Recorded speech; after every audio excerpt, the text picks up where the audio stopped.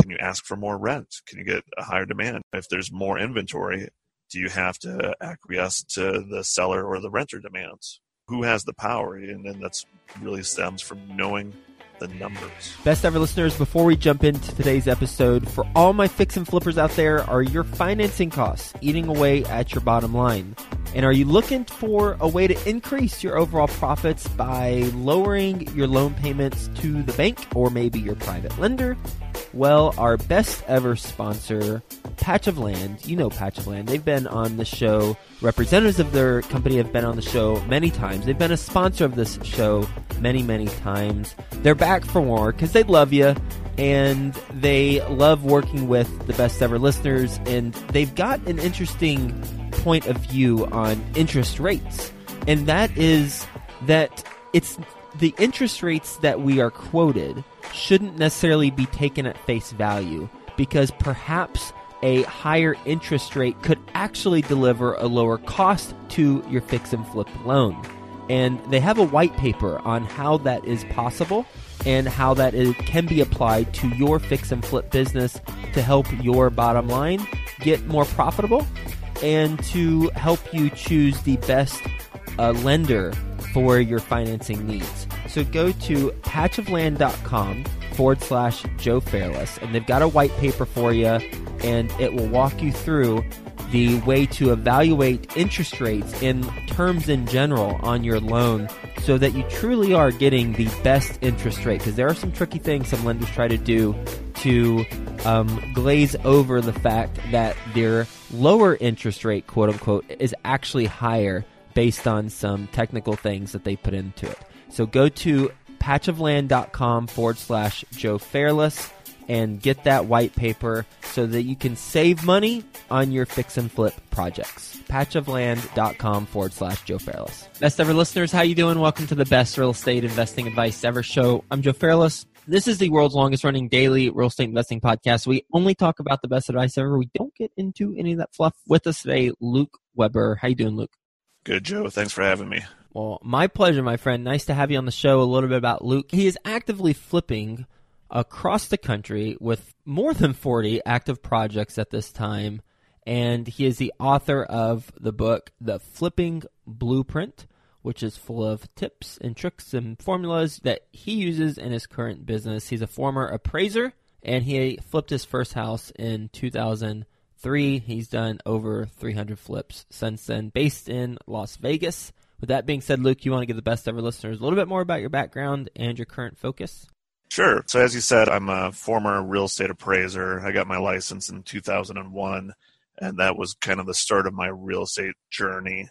Bought my first flip in 2003. It was actually my first house, and I flipped it, made over $80,000 profit on it, and that kind of set the fire for me. Every deal's been that profitable or more since then, right? No, of course not. You take some bumps and bruises along the way until you really figure this business out. Just like anyone else, I was investing in real estate. When the market crashed, I got hurt. Luckily, I ran a very successful real estate appraisal business that kept me going through there. But then 2010 rolled around, and I saw that, hey, the market's prime. I got to get back into flipping and buying rentals, and started doing about a flip every couple months. And by 2012, I was investing with a buddy of mine, and I said, hey, let's turn this into a real business. And we hung up our appraiser licenses and started our flipping empire, if you will. And we have been growing that business since. You started out focused in Las Vegas, right, in your background? Or yeah. So it backyard? It's a natural progression to flip where you are. It's easier. And when we really took a look at making it into a business in 2012, we said, okay, what else should we do? And one of the ideas was, let's expand it into another market. We'd already flipped next door in Phoenix and some stuff in California, but we wanted to really expand. So we looked all the way over to Florida. And in 2013 and 2014, we did a bunch of flips out there. But then we brought it back home and said, you know what? We're making the same margins. It's more work. Let's double down on Vegas and spend our time, our monies, our energies here and get that perfected. And then we'll grow out again as we see fit. Okay. And what did you learn that second go around in Vegas that you've applied to your business? There are a lot of deals out there. Mm-hmm. Investing remotely is cool, it's sexy, it's fun, but if you're not making bigger profits for the bigger risk and work involved in it, Yep. not worth it. If you have a market that you're in that has over 100,000 people in it, you're going to have deals there.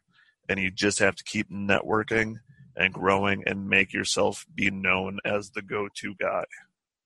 So you're advocating that if you have over 100,000 people in your market, then you might as well just set up shop within your market and focus on that because you've got a home court advantage? That is exactly it. There's something to be said when that problem happens on the houses, because problems do happen when you're flipping houses. If you're remote, everything takes longer and costs you a heck of a lot more money. So if it's in your backyard, you can take care of it instantly. I read a bullet point that I have in your bio, and I don't know if this is accurate or not, because sometimes things that copy and pasted in here in my notes that aren't accurate. So fact check me on this. It says actively flipping across the country with 40 plus active projects. So can you elaborate on that? Yeah, so now that we've doubled down and tripled down in Vegas, we decided to expand back out. So although Vegas is my primary market and always will be, we have active projects in Reno, Phoenix, and Houston right now. Okay. What systems or recommendations do you have for fix and flippers to implement if they were to scale? They've reached their tipping point in the market that they're in. Now they want to scale out somewhere else. What would you tell them? You really got to do your research. One of the things that I do whenever I go into a new market, I go slow. For instance, we're expanding into Houston now. Whenever there's a natural disaster, there's need for houses to be redeveloped. And we've looked at it in the past with Oklahoma City, with the tornadoes and Katrina, and in New Orleans and a few other places, fires in the West. But whenever we get into it, we want to go slow. It might look like it's a deal, but you really have to know your numbers. You want to know your inventory levels. You want to really know your contractors. I start slow because I don't want to expand to 5-10 flips going at a single time in a market unless I know my contractors are good and can handle it. So we're closing our first one in Houston last week. We've got another one coming up in a couple weeks here, and I'm going to try out a couple different contractors, make sure the numbers pencil out and for real world, not just on paper. Mm-hmm. And then we'll expand with that. How did you meet your contractor? Do you have a general contractor who's overseeing it locally that you already have a relationship with? Yes, that's the way I like to do it. Right now I've got 42 active projects going. 23 or so are under construction. So we're not subbing out the work ourselves. It just doesn't work. So we have general contractors, lead handymen, depending on the projects, that are the individuals that we go to. And we meet them any way we can. Networking, referrals, Craigslist ads, just driving around and seeing a dumpster and leaving a card saying, hey, I've got work if you want it.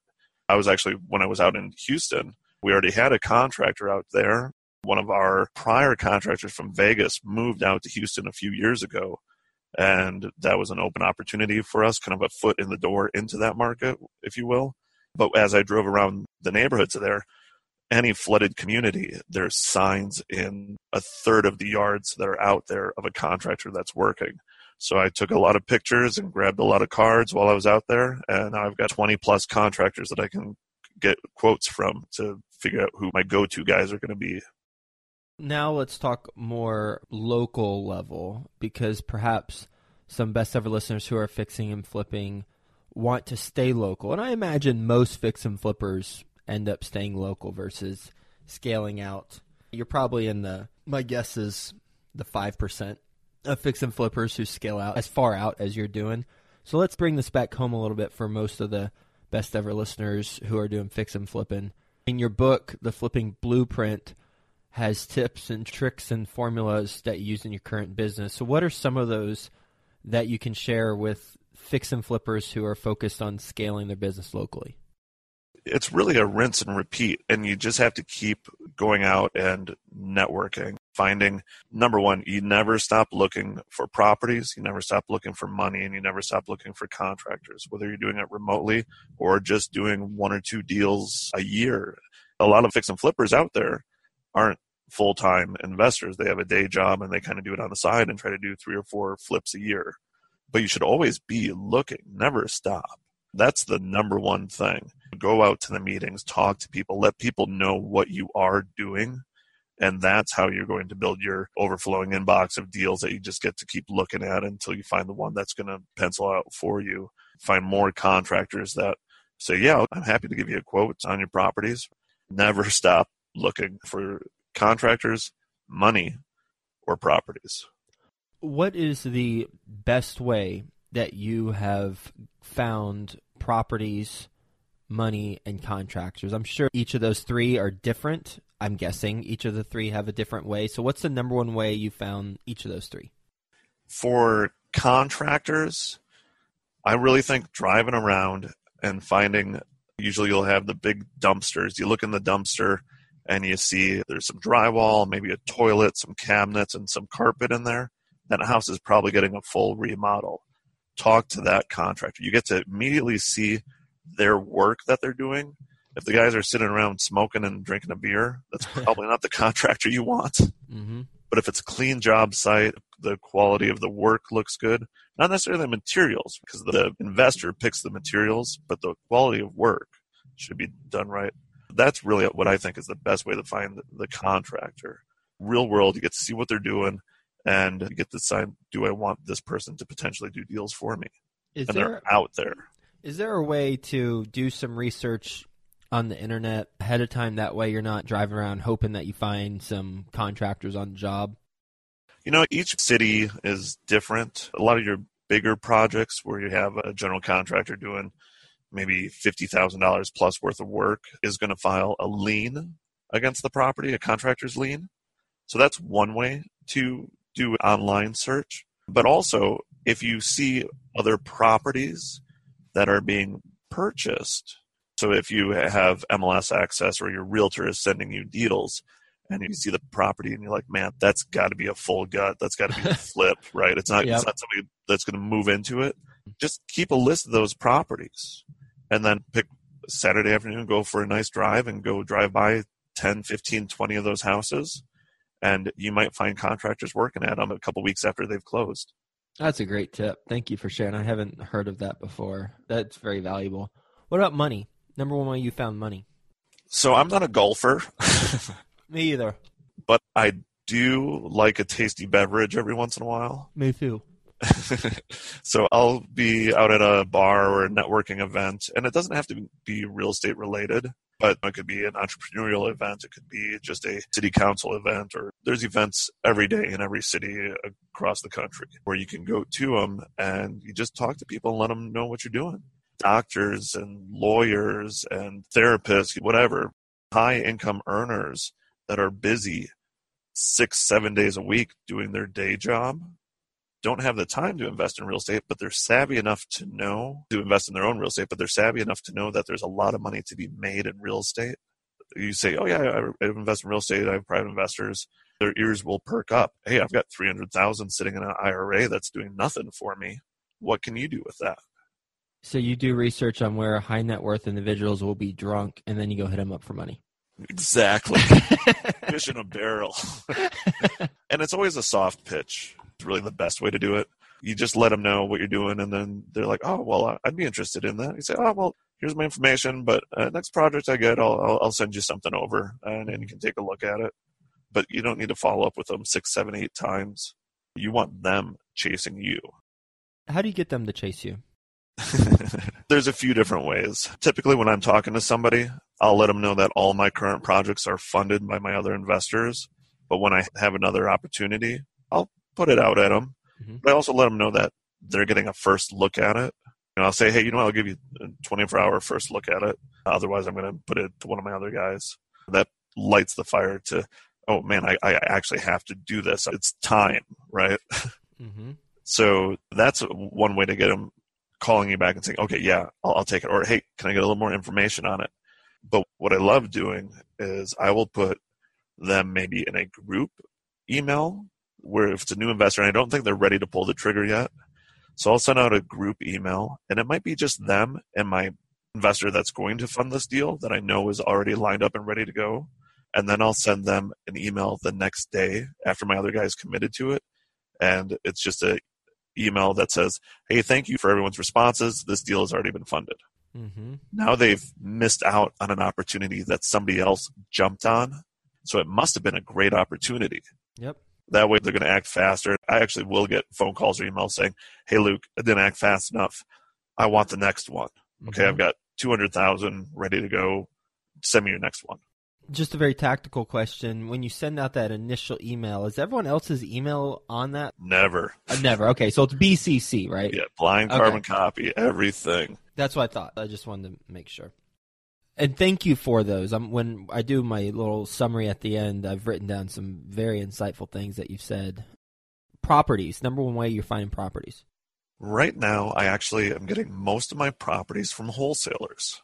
I'm still buying one or two off the MLS a month, but wholesalers are my number one go-to avenue for properties. I decided to not spend my money in doing 50,000 mailers a month to do my lead generation. I do some targeted mailings and some targeted Facebook ads, things like that. But I go out and personally network. I hold quarterly events to have people come and I feed them and give them drinks again. There's a consistent theme here. Yeah. Well, you know what?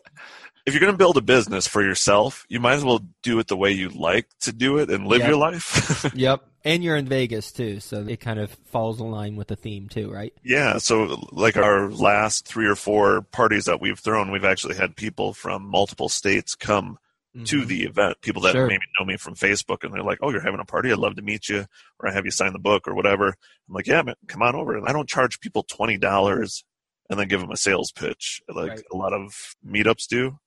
I create a networking event for everybody to be at. And if I get one deal out of these, I meet a new wholesaler who's going to bring me a deal. My last party cost me about $3,000. We had 50 people plus or minus there, food, drinks. We did a raffle giveaway, but I've gotten multiple deals from it already. So at the tune of probably 60,000 plus in profit. Mm-hmm. So, and you had fun. Yeah. And it adds value to people too, because I'm, as you can tell already, I'm not really holding stuff back. I'm sharing a lot of information. Oh yeah. And in the book, I do it too. So if people have a question, I'd like to have an answer for them. Mm-hmm. Yeah. I've interviewed a lot of fix and flippers, and I've had really good conversations with them. You've provided new stuff that I hadn't come across before on each of these 3, and a different way of looking at it. And regardless of if, hopefully, I'm sure the best ever listeners have picked up on this, regardless of if we're fix and flippers or not, which I am not, I can still, and you, best ever listeners, can still pick up on some of these tips and apply them to our own business and the type of investing that we do. That's what I love about this. Yeah, a lot of these principles carry over for rentals. I've bought and sold rental portfolios. I've bought apartment buildings and a lot of different private investing and things. But the principles really hold true. Whether you're doing a rental or a flip, you should know what your inventory levels are and what your numbers come out to. Mm-hmm. And there's all different ways to find rentals or apartments, as you know. And a lot of it has to do with networking. Yep. Completely agree. Relationships. That's what it boils down to. What is your best real estate investing advice ever? You know, it really comes down to you have to know your market, both at a micro and macro scale, the big and small.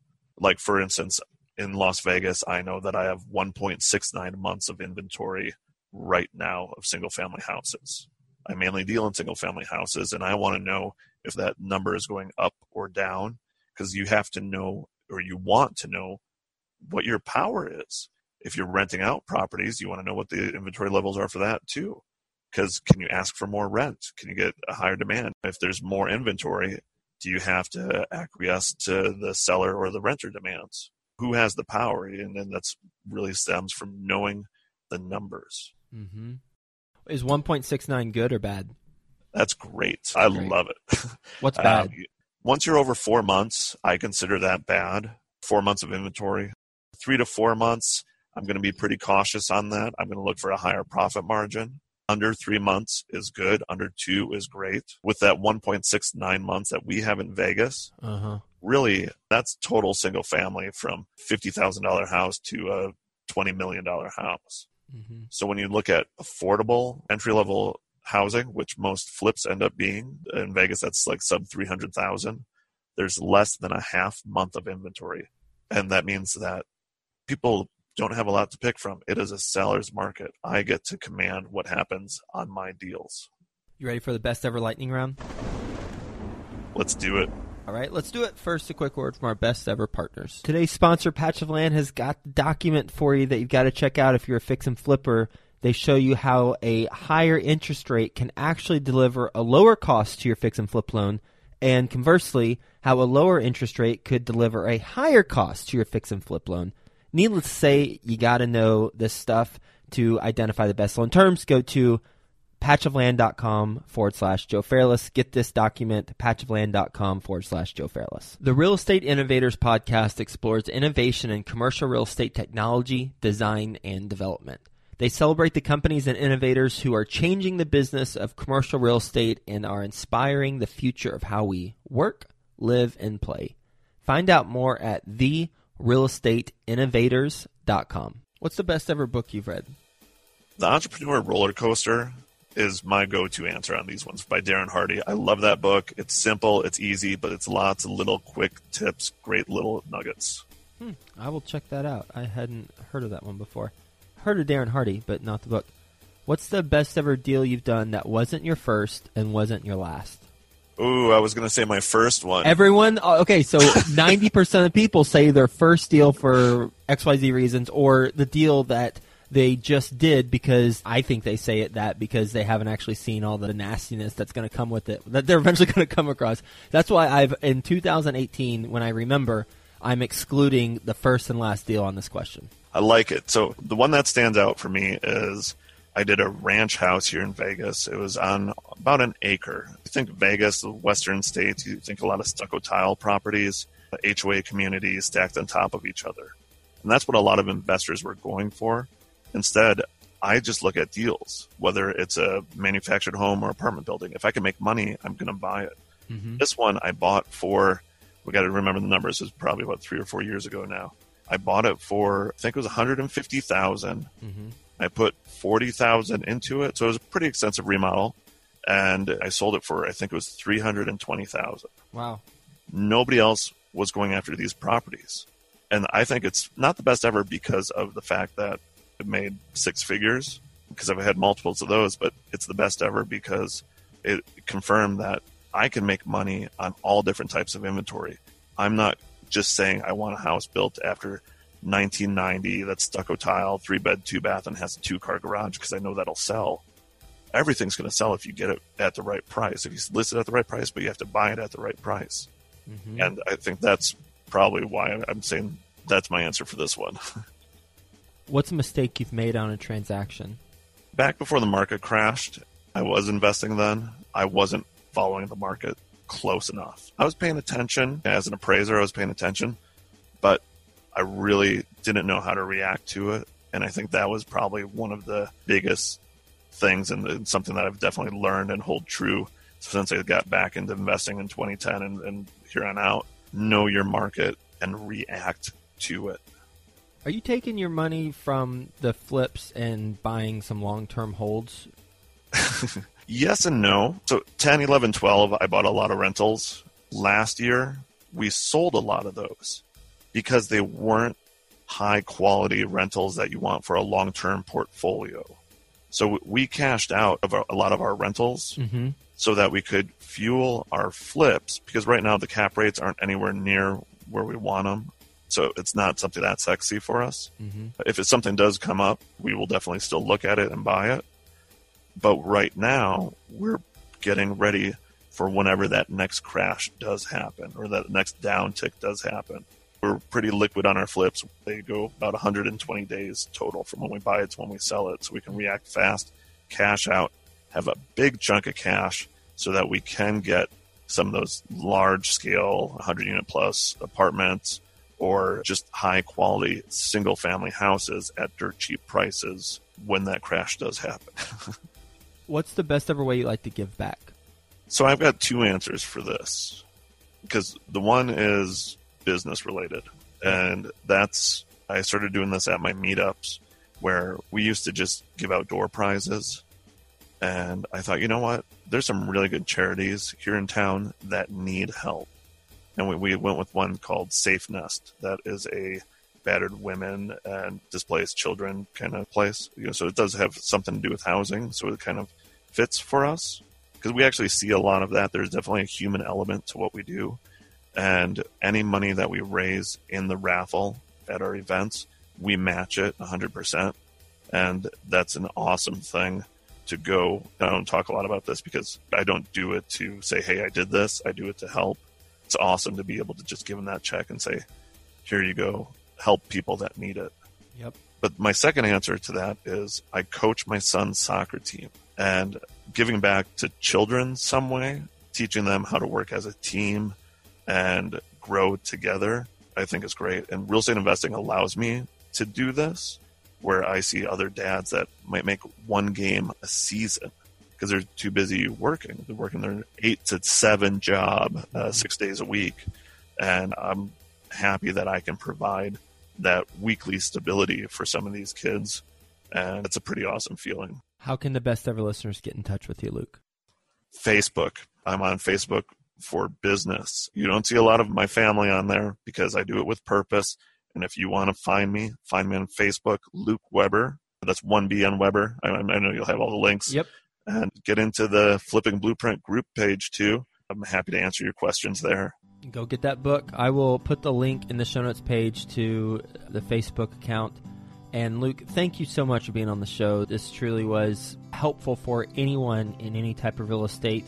The tips that you have, initially I asked about for fix and flippers, which you gave is for fix and flippers, but also for others, it turns out. Number one ways to find contractors is go drive around, find the job sites of contractors. You can do some research beforehand so you're not just driving around aimlessly, and then reach out to them, assuming that their job site's clean and the quality of their work is good. Money, number one way to find money is you get rich people drunk. So, I'm kidding. I'm kind of kidding. You go to networking events and you implement 3 things. 1 is scarcity, 2 is exclusivity, and 3 is fear of missing out. On 1 is scarcity, all of my current projects are funded because they are at that point. 2 is exclusivity, but I'll give you a first look at it so they feel special. 3 is fear of missing out. Once it is booked up, then you send the follow-up email. Thanks for everyone's responses. It's booked. Better luck next time. Of course, not in those words. And that is the fear of missing out. And then with the number one way you find properties is through wholesalers, through relationships, and you have fun. You enjoy yourself. You create these events where you invite people. I love how you went in to the cost of executing an event, about $3,000, food, drinks, raffle, etc., giveaway to charities, and the profits from that are more than 20 times. That's an incredible ROI. So thanks for being on the show. Really grateful you spent some time with us. Hope you have a best ever day, and we'll talk to you soon. Thanks, Joe. The Real Estate Innovators Podcast explores innovation in commercial real estate technology, design, and development. They celebrate the companies and innovators who are changing the business of commercial real estate and are inspiring the future of how we work, live, and play. Find out more at therealestateinnovators.com.